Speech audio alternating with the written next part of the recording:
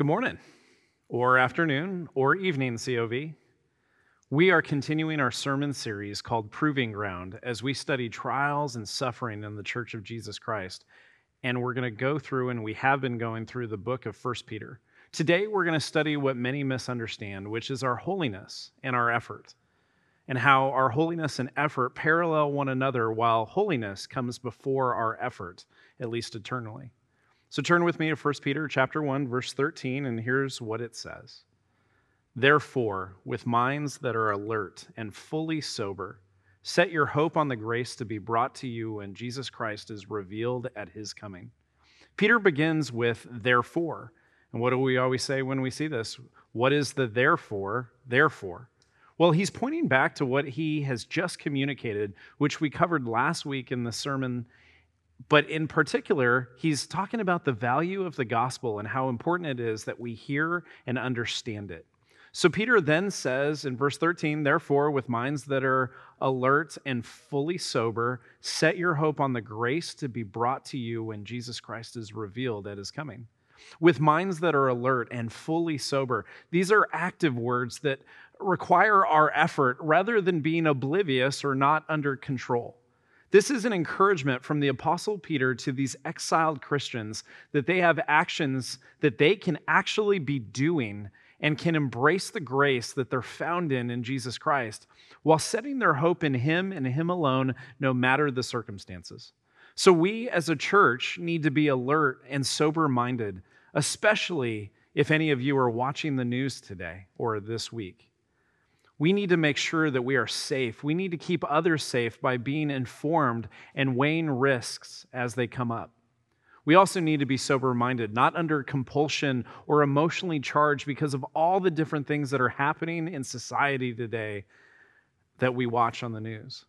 And as Peter speaks to these exiled Christians who have dealt with a corrupt government and fear of being imprisoned or even worse, executed for their faith, they must stay alert and sober-minded.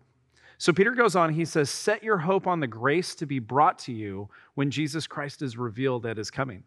Look ahead for what is in store for you in the net result of your faith, which is Jesus Christ. And we can, and they could, only be alert and sober-minded because their perspective was one of eternity, not just today.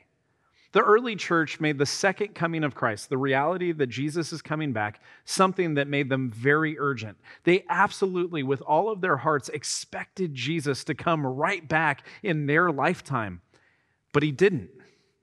But do you think they were disappointed? Not at all. Because when they left this life, their life eternally was what was waiting for them, which produced joy that overshadowed any past disappointment or any past struggles. This letter speaks a lot about Jesus being revealed and this future time where Jesus Christ will return. But what can we take away from that today in 2020, in July, during the most unprecedented pandemic in all of history?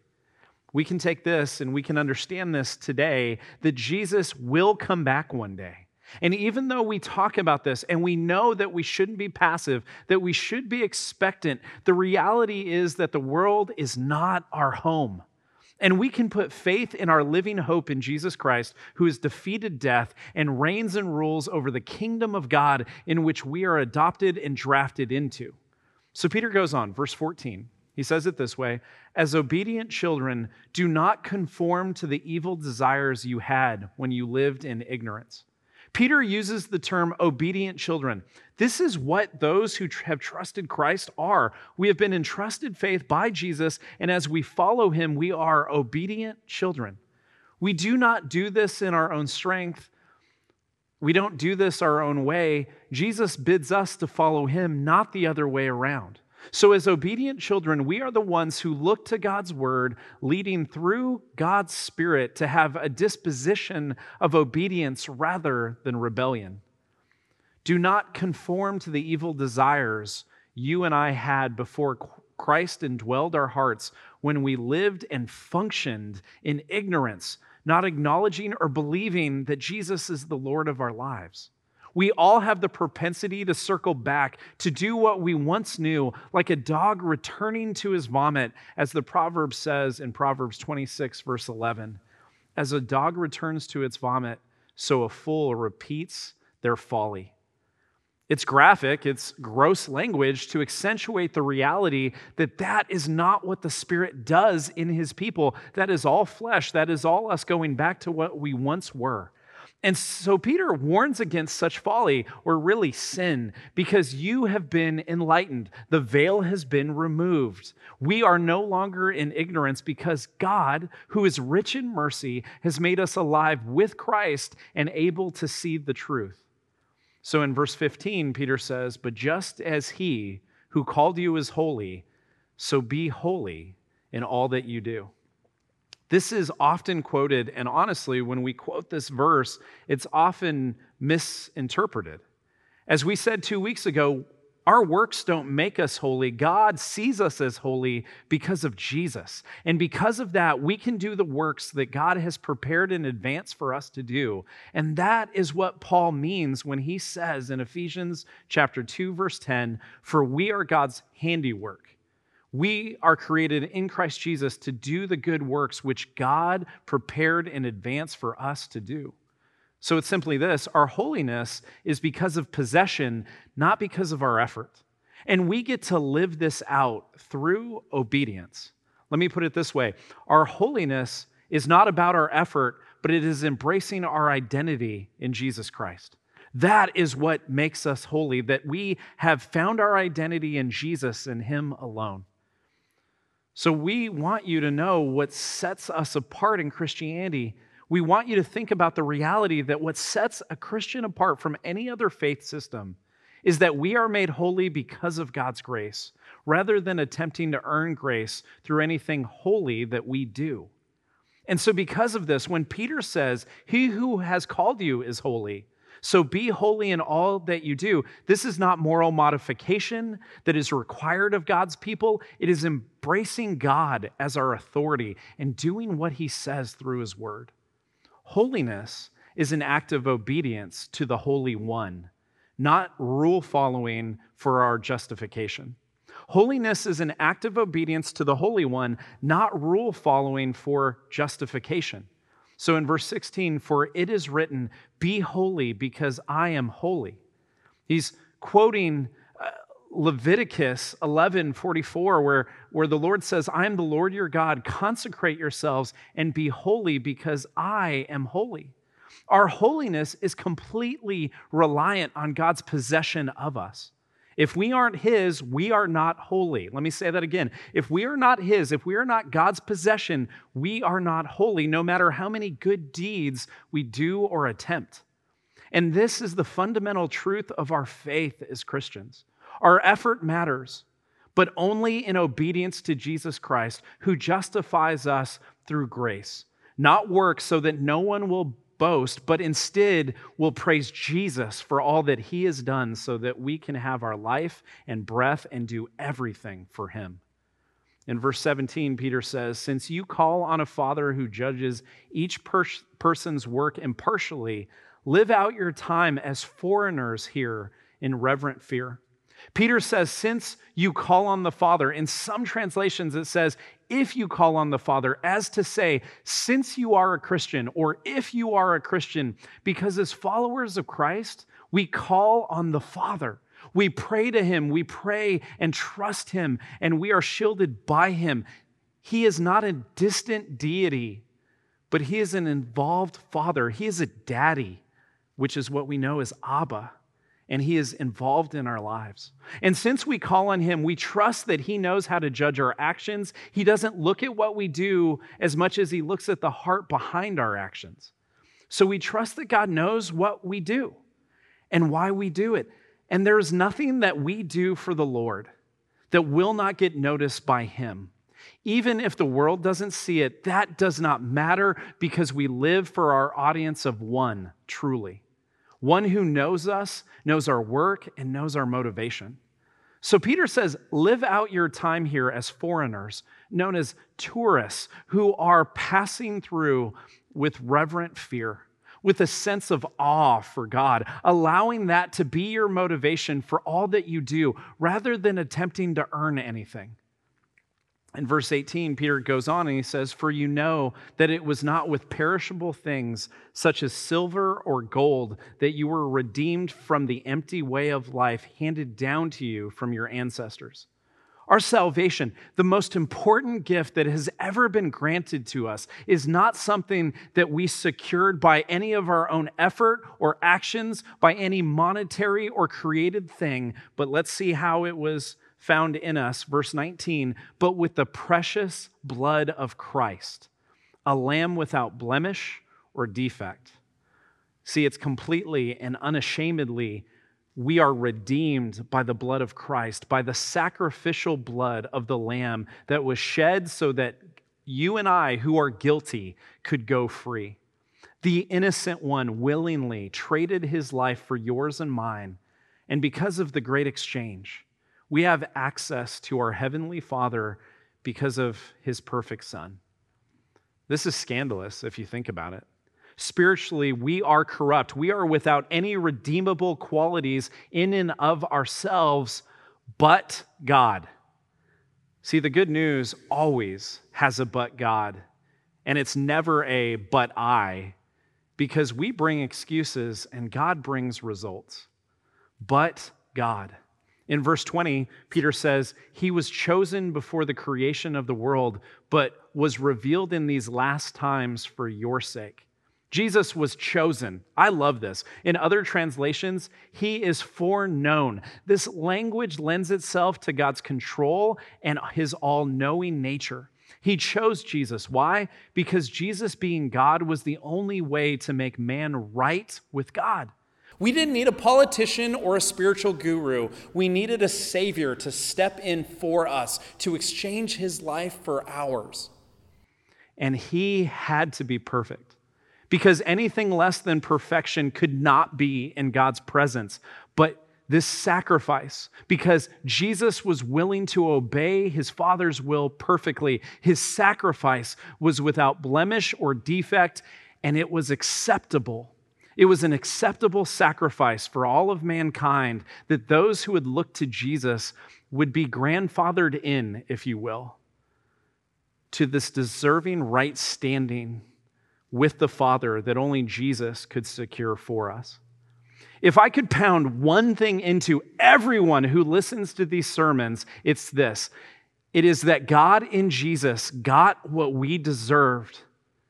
Jesus didn't just die. Jesus died because of us and for us, so that we would have the opportunity to get what Jesus deserves, which is right standing, access, and a personal relationship with God. The great exchange. The gospel message is salvation for those who will hear. It's not about us. It's all about Jesus, and nothing will ever mean more to our eternity than embracing this truth, because when we understand it, we fall in love with God. We fall in love with Jesus, who did for us what we were unable to do for ourselves. So when we think and meditate on this reality, how can we not respond in praise and in joy, because we are his and he is ours?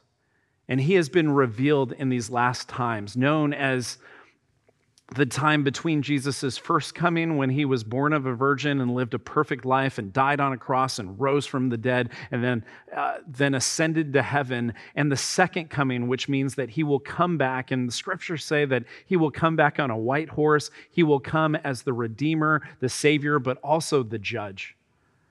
And in verse 21, Peter says, "Through him you believe in God, who raised him from the dead and glorified him. And so your faith and hope are in God." You and I have breath in our lungs and love in our hearts and praise on our lips because God has willed all of that. And we believe and trust in him because Jesus made the way possible. His resurrection and his glorification are what we hold on to. They point us to our faith and hope in our God. Verse 22, "Now that you have purified yourselves by obeying the truth, so that you have sincere love for each other, love one another deeply from the heart." now that you have purified yourselves. This is language that we can misunderstand because we can look at this from a perspective of earning rather than receiving. But our purification is the result of God's gift and our receiving. And even the receiving isn't something that we do through our own effort. It is through faith, which is exercised salvation that is gifted to us by God. And this purification does not happen through our good works or acting holier than thou, but by our love-fueled obedience to the Word of God. It is through our love-fueled obedience to the Word of God. I want you to remember that. Here's the thing about this book. See, this book, like the bindings and the maps and the words written on pages and the paper, does not bring life. The author and the subject of this book does. And he is Jesus. And when we read this book with the intent to want to love God back for all that God has done for us, we obey him. We do what he says, and it is supernatural, and it purifies and refines us to look more like him. When I came to COV about a little over 3 years ago, I didn't want our church to be the most moral. I didn't want our church to be known as the most educated. I dreamed of a community that cared about looking more like Jesus. And we believe that happens when we obey God at his word for the right reasons. No more, no less. We give praise to God for his salvation, and we love him back through our obedience. So as we obey the truth of his word, so that, Peter says, you have sincere love for each other, love one another deeply from the heart. Love for one another or each other is this constant theme in the New Testament in particular. And Jesus says that people will know us by our love for one another. In John 13:34 through 35, Jesus says to the disciples, "A new command I give you, love one another as I have loved you, so you must love one another. By this, everyone will know you are my disciples if you love one another." We can claim we are a Christian. We can share about the church that we attend. We can even evangelize and tell others that Jesus is Lord. But the evidence of our relationship with Jesus is how we love one another. Now, many take this one another to mean everyone. And there's a case to be made for that. But how we love people outside of the church, which is very important, is not specifically what Jesus was talking about or what Peter is talking about here. What John says, or what Jesus says and John records, has to do with the each other. It's the one another's, which is those who proclaim to love the same Lord that you do. Even if our understanding of God and theology doesn't completely line up, if they believe in Christ, if they believe they're saved by grace, which is getting what you do not deserve, through faith, which is God gifted to you that you can exercise in Christ. If you are saved by grace through faith in Christ, they're your brother. They're your sister in the faith. But we are to love these brothers and sisters, and we are to care for their needs above our own. Now, I can be the first to admit that I don't always do this. I struggle with this, especially in a season right now where I'm talking to other pastors, and it seems like there are other pastors who have more training than I do, they have more experience than I have, but they are putting their community in harm's way by misinterpreting the scriptures and saying that meeting in person is the only way to do church and bring glory to God. I vilify these leaders in my head because I think I know better for them, or that I know what the Lord is speaking to them. Listen, I don't agree with their stance. I believe it's reckless, but that doesn't change my responsibility based on what God's word says to love others who trust the same God that I do, because I can love others without agreeing with all of their decisions, agreeing with all of their politics, and agreeing with all their perspective. Imagine that. And by this, people will know that we are his disciples, Jesus says. He doesn't point to our stellar theology or our impeccable church attendance. He doesn't bring up our moral purity or our knowledge of Greek or Hebrew. He points to a disposition, a heart posture, which is to love one another. Church, this time's hard. I don't really know who exactly is engaging with our playlist. Outside of seeing people on the takeaway calls on Sunday afternoons and getting an email or a text from people sometimes telling me some takeaway that they had in the sermon, or I get to hear about some of you from a community group leader who wants to talk about what God's doing in their community group, or maybe I hear something from a staff member or an elder who tell me about how God has been faithful in your lives. But I also get to hear about difficult stuff in prayer requests or when there is a need. These are the places that I'm hearing about the people of our community. But listen, that's not all of us. This might be at best a quarter of the community which is known as Church of the Valley. But I'd like to know how you're doing.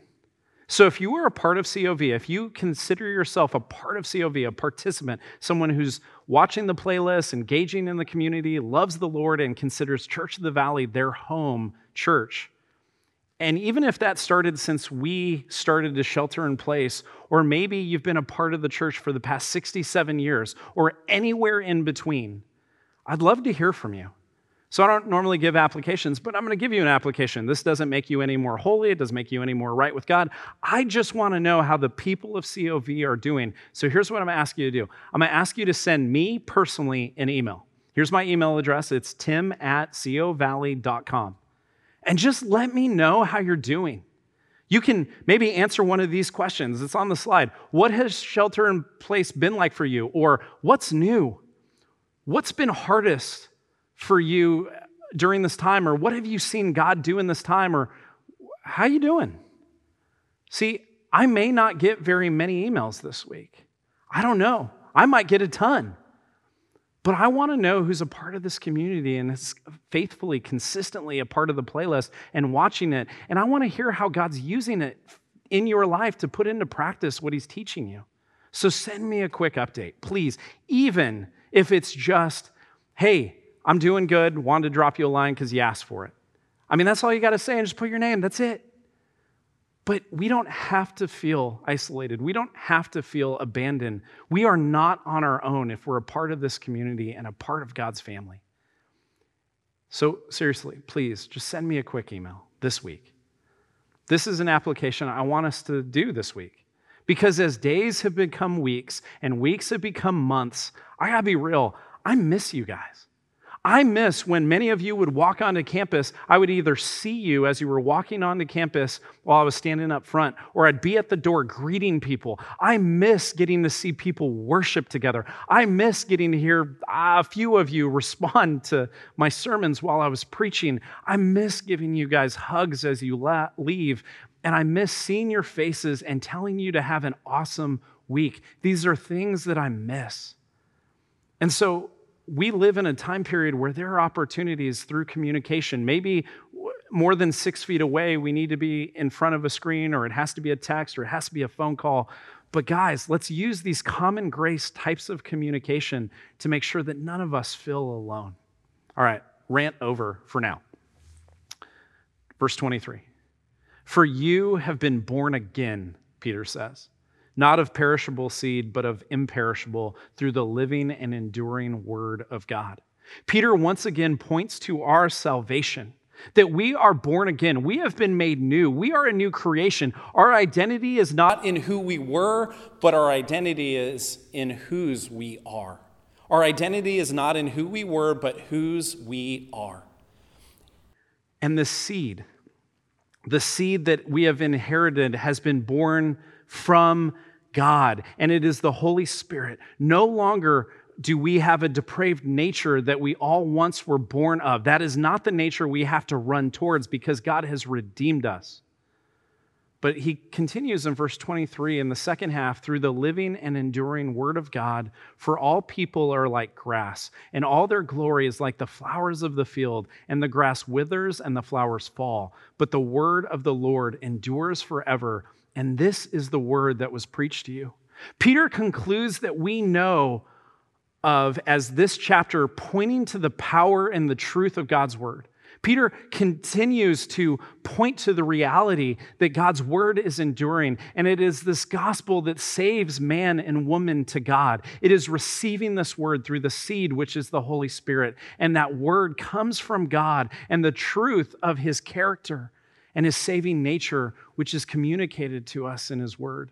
We don't need a decoder ring, but we do need the Holy Spirit and a teachable heart to learn from others, to put the word into practice, which what Peter says is it purifies, it sanctifies, and it testifies to God's transforming work in our lives. And the word and his Spirit and our salvation, they all endure, they continue, they are eternal because they are all part of God and his nature. So don't divorce his word and the Spirit of God, or his Spirit and his word. They work in tandem as we love and obey God unto transformation of our lives to look more like God's Son, Jesus. May we put into practice what God has said to us through his word and what he has convicted us of through his Spirit for the glory of his name. So the name of this sermon, it was probably on the screen real fast at the beginning. It's simply this: Jesus is our holiness. And my hope is that we understand that we are not trying to earn anything. We're not trying to work our way to God. It is completely by grace that God has gifted us in faith that we could trust him for our salvation and the continued sanctification of his work in our lives. But I say that because there's two more things I want to say. First, the first one has to do with offering, and it's the opportunity for God's people to give of their offering. And some of you are financially struggling. Some of you have lost jobs. Some of you aren't sure if your job's going to continue. I pray that God would show himself faithful, that he would use this circumstance to grow your faith. But I would encourage you that if you felt led to give because this is your church, if this is an act of worship, I'd encourage you to do that by either mailing a check to the address on the screen, or you can go to the website and you can pay or you can give via PayPal if you choose to. But don't do this because you feel like you have to. Do this because this is an act of worship that the Lord has given you to do. And then lastly, you probably heard it in the announcements, we're going to do in a few weeks a thing called Let's Talk COV. It's going to be a Zoom call, and I just want to get a bunch of people on the call to see faces and have a conversation. And so if you're over Zoom, I get it, but I'm still going to ask you to jump on this call to just be informed, to know kind of what's going on. I'm trying to communicate everything that the elders and I are talking about and the staff, and we're trying to communicate that as much as we can in the playlist. But I want to hear from you guys, and so this is an opportunity to bring questions. You can ask questions about the church currently or in the past. We can talk about some of the future things that we hope to try to do when it's a lot more safe. But guys, we want to see you, and so we're going to keep telling you about Let's Talk COV, which is going to be a Zoom call in an evening where we get to, as a community, come together. Thank you to those of you who are continuing to be on the takeaway call on Sundays. I've said it before, it's a highlight of the week for me, getting to see a bunch of your faces and hear your takeaways. And guys, straight up, I love you. And I am grateful to God that he has brought this community together, known as Church of the Valley, COV, to make much of his name. Let's pray. Father, I thank you for the men, women, and children that are watching this playlist this week and watching this sermon. And I ask, God, that you would help each of us be people that put into practice what you're teaching us. And God, I lift up your work through COV, and I ask that you would take whatever offering is given and you would use it to multiply disciples of different races and different backgrounds and of all different ages for the glory of your name. And God, I pray that you would help us as a people love one another and be reminded that Jesus is our holiness. We don't have to strive. We don't have to guess if we're saved. We can know we are in right relationship with you, God, because of what your Son has done and the faith that we have exercised in him. So, Lord, we love you and we thank you. In Jesus' name, amen.